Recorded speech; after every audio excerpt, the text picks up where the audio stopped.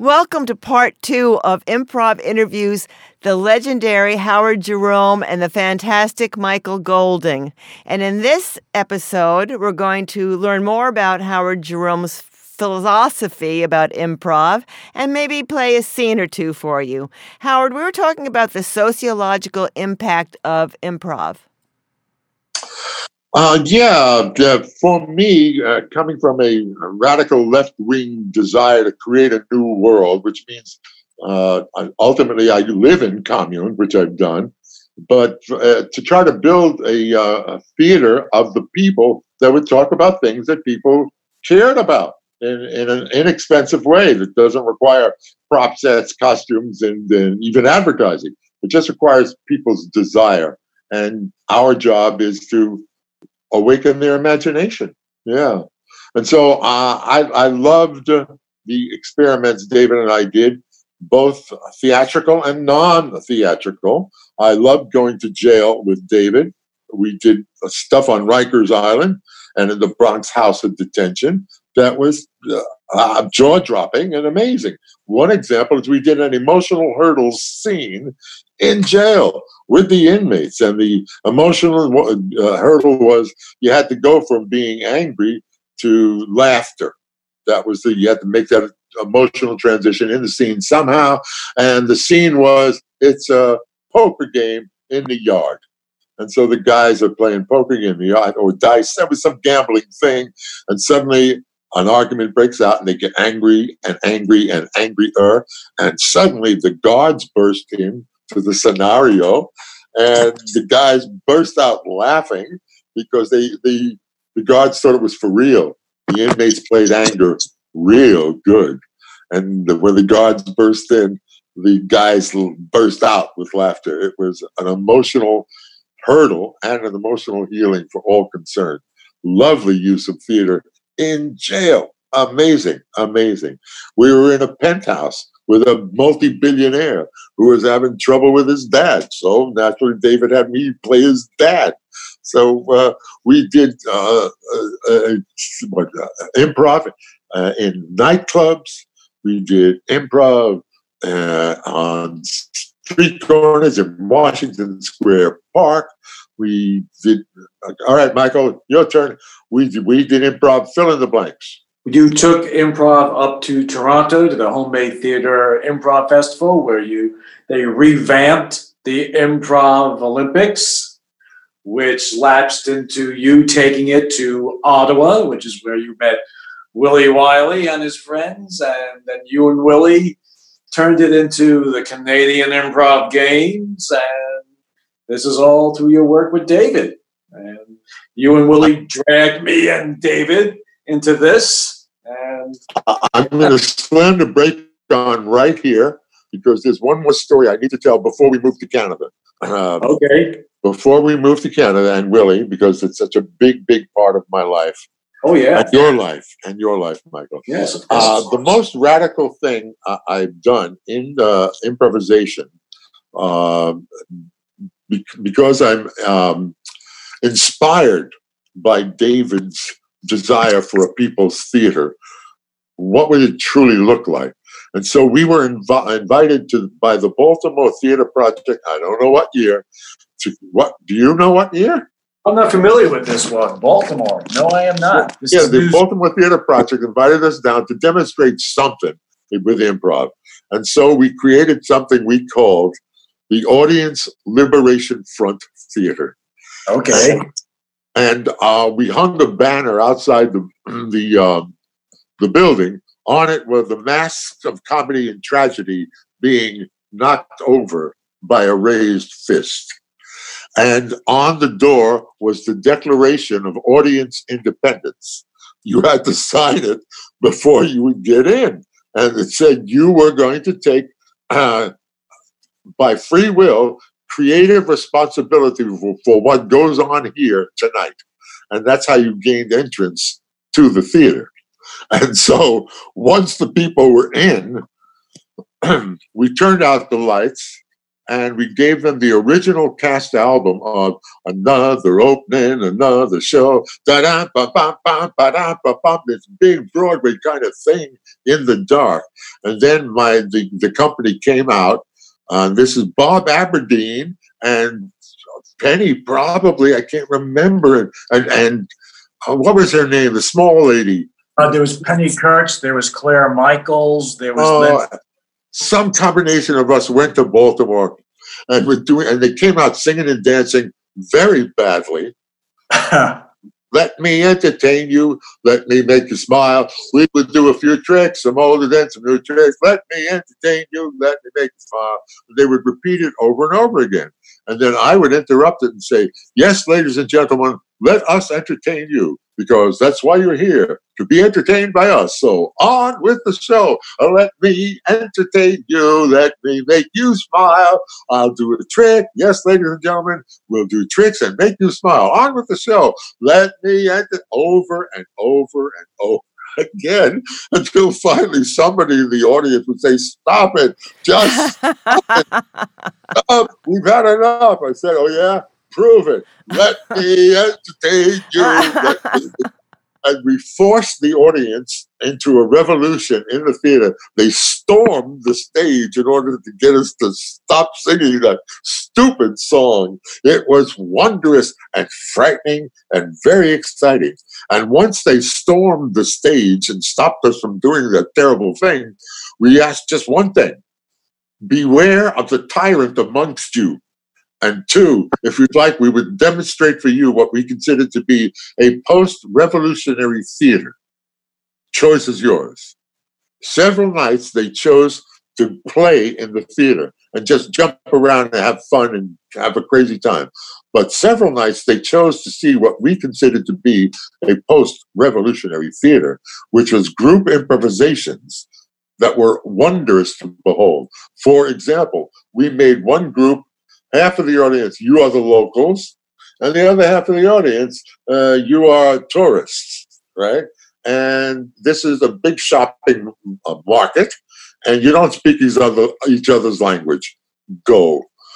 And so we would do group improvisations, and we would experience group things like turn out the lights and imagine yourselves to be in a crisis situation. And what heroism comes in, what panic comes in. And so we did big improvs with people as part of the Audience Liberation Front Theater. And that was, I guess, the most experimental use of improvisation that I have been involved with, because it was completely unpredictable what might happen. I loved it. I loved it. I have a question, Howard. So they weren't taking a workshop or a level or anything. You just had them jump in. They weren't getting training or anything like that. They didn't have to go through, the 5 levels of awareness of improv. The theater is yours. The revolution is on. Do with it as you will. Well done, audience. Well done. I loved it. It was mad, and I loved it. Michael, did you see any of these shows at all, or was that before your time? Yeah, that was before my time. Oh. Such a youngster, huh? So we were talking about the fact that you knew the young Alan Alda, who's doing tremendous work now with improv and science, and also about his Parkinson's. And what was he like when you met him? Gawky and funny. Gawky and funny, and very creative and willing. It comes from David's lineage. Which is take the chance. What's going to happen? Nobody's going to chop your head off. Take the chance. One of the experiences. Oh gosh, there's so much to say.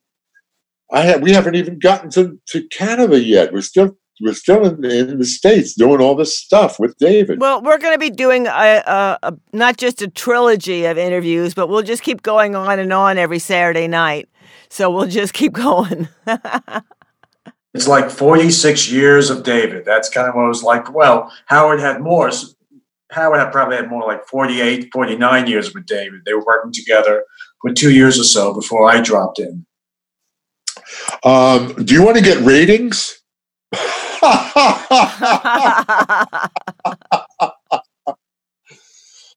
Michael, I think you're old enough now. I'm going to tell you something you may not know. That you and I and Margot are not going to be the first menage that has been inspired by David. David and I and wife number 2 enjoyed each other's company in Armonk in front of a fire.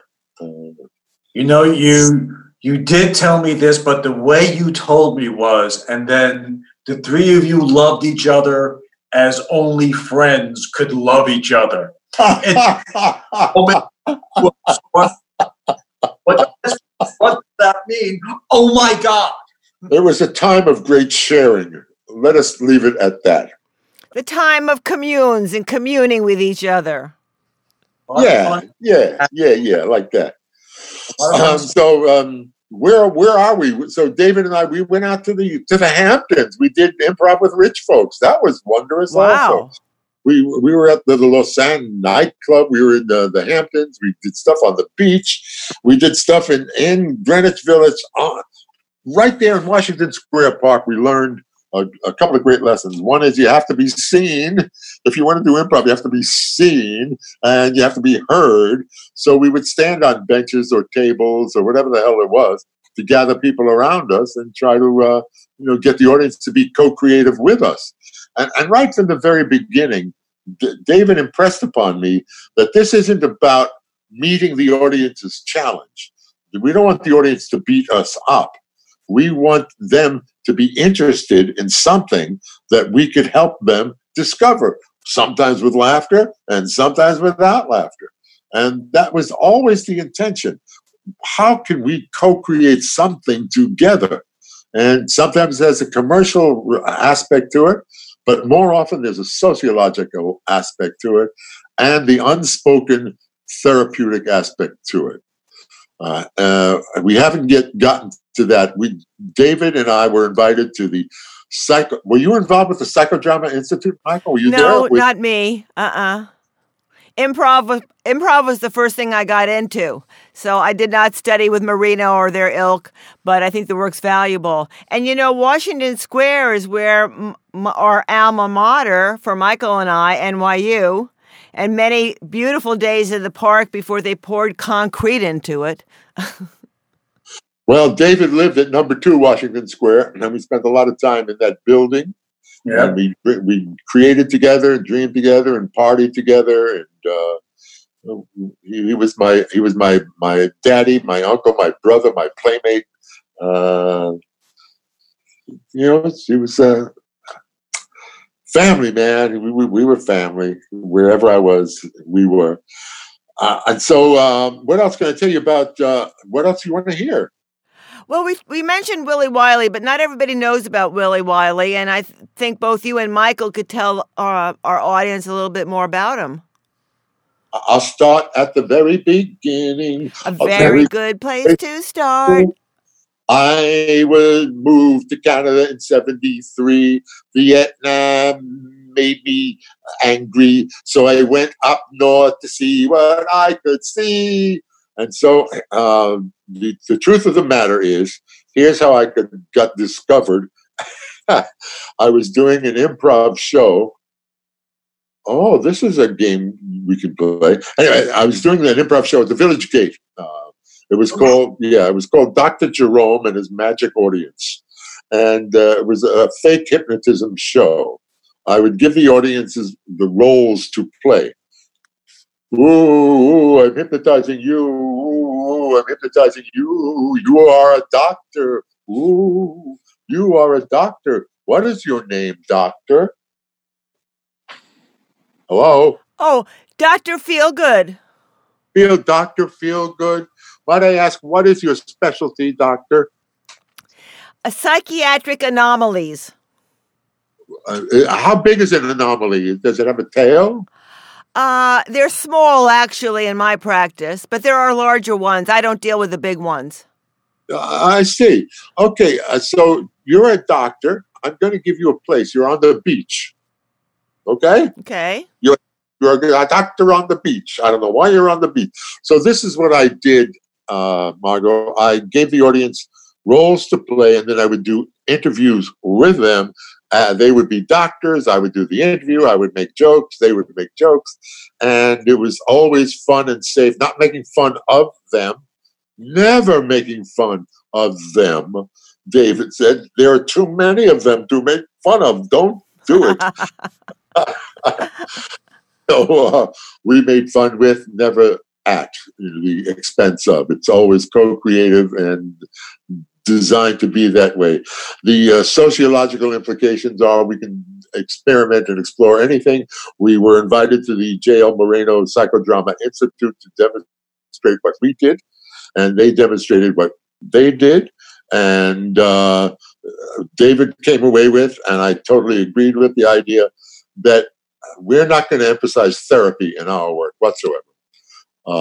It's co-creativity, maybe community building, but certainly always co-creativity. The reason being, the minute you say this is psychodrama, sociodrama, life something drama, life story drama, it begins with the implication of there's something wrong with you or your life. Yeah. Although there is, we don't talk about that.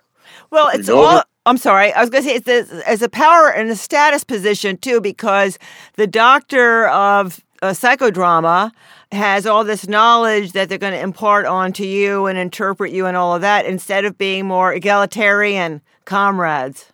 You got it, girl. That's absolutely so. Keep it democratic.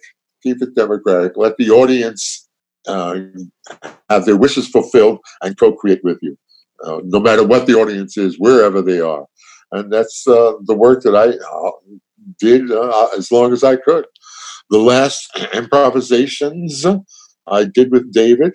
Are we there yet? Or do you want to talk about that? Well, we can talk about it and go back to something else. We can time travel. We haven't spoken yet about going to Canada and Willie. No. Okay, so it's 1973. I do this show in the Village Gate. Dr. Jerome, his magic audience. In the audience is a guy who comes out of the audience and says, that was wonderful. Oh, I have a little production in Ottawa. Do you think you guys come to Ottawa and we'll do a pilot together? And that was so wonderful, wonderful. And so I said, Ottawa, where the fuck is Ottawa? I heard of Montreal. I heard of Toronto. I'm from Brooklyn. Ottawa, give me a break. But Kent State happened. And my divorce happened. And I was given an opportunity, and I took it. And I went to Canada, and we did these pilots, which failed, but the company loved me and said, would I be willing to stay on like as a staff New York goofy guy? And so, absolutely. And so it was, I stayed in Canada. And I decided that I was going to take David's work and see if I could interest anybody in that. And ran a workshop in Ottawa where I was doing television shows. And the workshops, because David and I developed the Improvisation Olympics. And so I was bringing the Olympic improv flame to Canada. And I posted something, an advertisement about come and experience the Improv Olympics. And the door at this audition or whatever the interview was in the high school, the door burst open. And Michael, take it away from here. In walks Willie Wiley and his friends dressed in togas and torches and Olympic gear. They were actually told they could not attend this workshop. And they went, no. We don't know what the Improv Olympics is, but we should be there. And actually, Willie's real name is Jamie Wiley, but he played a character named Willie in the high school play, and that just stuck. But they stormed the workshop. Howard instantly fell in love with them, and they did the Improv Olympics together, and he brought them to Toronto in 1974 for Homemade Theater's improv festival. There was a professional league and an amateur league. So that's how it all started. And then in 76, Willie felt they should give something back to the community. So they decided to do their version of the Improv Olympics. At first, it was called the Canadian Improv Olympics. And it premiered in 1977 in just a handful of high schools in Ottawa. Howard suggested that Willie invite me and David up to the first one. David and I had a 9-hour road trip from New York to Ottawa. And for Willie and I, we're exactly the same age, born the same month, a few weeks apart. Love at first sight. To the point where Willie convinced me to move up to Ottawa after I graduated college. And I lived there for a couple of years between 81 and 83. I was Willie's roommate for a while, and we did what then became the Canadian Improv Games together. And so that was the start, and Willie and I became super close friends until the day he passed away, which was almost 5 years ago. Yeah. So here in the States, the name Improv Olympics was challenged by the Olympic Committee, wasn't it, Michael? Yeah, it was, yes. David switched it, called it the Improv Olympics, PIX. They still weren't thrilled with that, then changed it to the Improv Games. They were a little less threatened by that. I still call it Olympics or PIX. They had the same problem in Canada. That's why eventually Willie turned it to the Canadian Improv Games. They were actually willing to let him call it the Canadian Improv Olympics, but they wanted a piece of the action. And Willie said, this is a nonprofit organization. There are no profits. Shonda Halpern also encountered the same problem, but she did not realize, after she had worked with David, that there were already problems with the Olympic Committee, and that's why Improv Olympics in Chicago became IO. So there's the story there with the Olympic Committee, quashing David, Willie, Shauna. We learned a valuable lesson. There are certain institutions that you simply don't mess with. One of them is the Olympic Committee. You don't mess with them. You don't mess with Disney either. The mouse kicked your ass. Don't mess with the mouse. I messed with McDonald's. I made a mistake. I did Reggie McVeggie, the soy burger clown, way back the hell when, and they were outraged. How dare I be Reggie McVeggie, the soy burger clown? Now, lo and behold, they're pushing this plant-based shit all over the place. Right, right. So, talking about cartoons, one of the things that you've done that I think is just a real gem, and I'm going to post it again, of course, is Puppets Who Kill. What a great show that is, Puppets Who Kill. Yep. I've had a wonderful career. I continue. I just got another gig today. I got a gig. I'm shooting a little film next week in Ottawa. A lovely character named Fast Lou. He's a debonair sleazebag. I love him. And you just didn't you film abroad too earlier this year? Yeah, I went to Budapest to shoot a film called The Song of Names about the Second World War and the thing called Treblinka, the extermination camp, and its effect and impact on the Polish, Jewish, and Hungarian communities. It was an extraordinary experience. I have a lot to say about Hungary, but that's another story. So where was I? Oh, things you don't mess with. You don't mess with the mouse. You don't mess with Reggie McVeggie. And in Canada, it turns out you don't mess with the milk marketing board until Trump came along. We messed with the milk marketing board, and they sent lawyers and guys to break down your doors, to take away your files. It was wild. The lady who was leading the charge against how milk was being handled in Canada begged me to hide her files in my basement.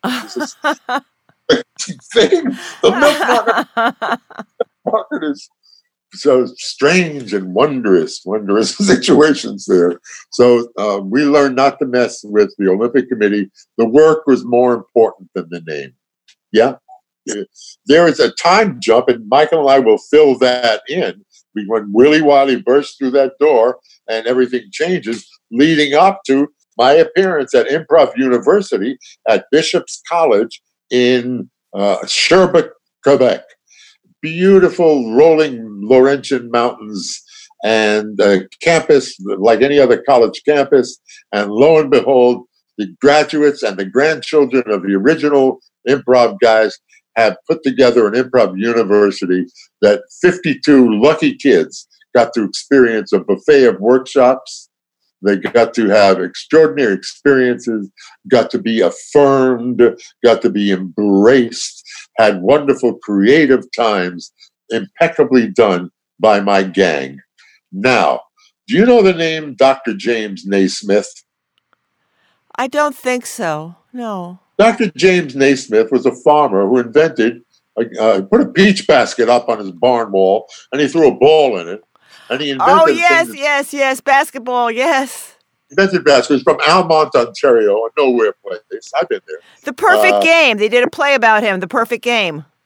Yeah, so in his wildest imagination, he did not envision LeBron James or Steph Curry or Kyrie Leonard. I, in my wildest visions, at the Space for Innovative Development, where we first did any kind of team improv, never did I imagine that my kids would have an improv university. So I'm Dr. James Naismith, glad to meet you, but they are the NBA champions, and I never dreamed that they would have a university for improvisation. So God bless my kids and their grandchildren. I do not take credit for what they have done, but I do take pride. I take what, you know the words Kvel and Nachas? Yes.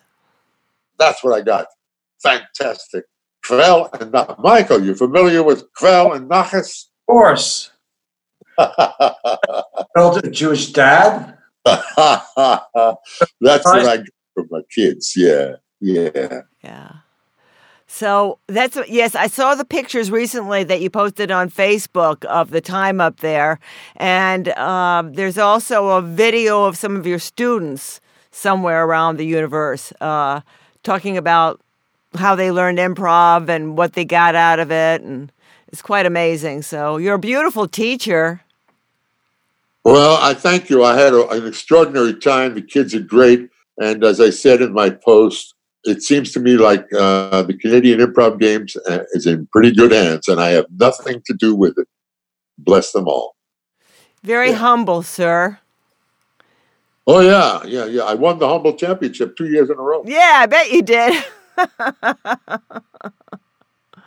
Well, thanks again for your time so much. Michael, it's so good to see you. Well, I know you can't see me, but it's always wonderful to be around you. Michael's been helping me so much with the teaching that I'm doing down here in Florida. Just been incredible help, and with my podcasts as well. And Howard, you're a mensch. Bless you. Same to you. We love you, and I can't wait to see you again. You will soon. Thank you, my friends. Okay. Mazel tov. Shalom. Love you, Michael. Okay. Okay. Bye. Bye.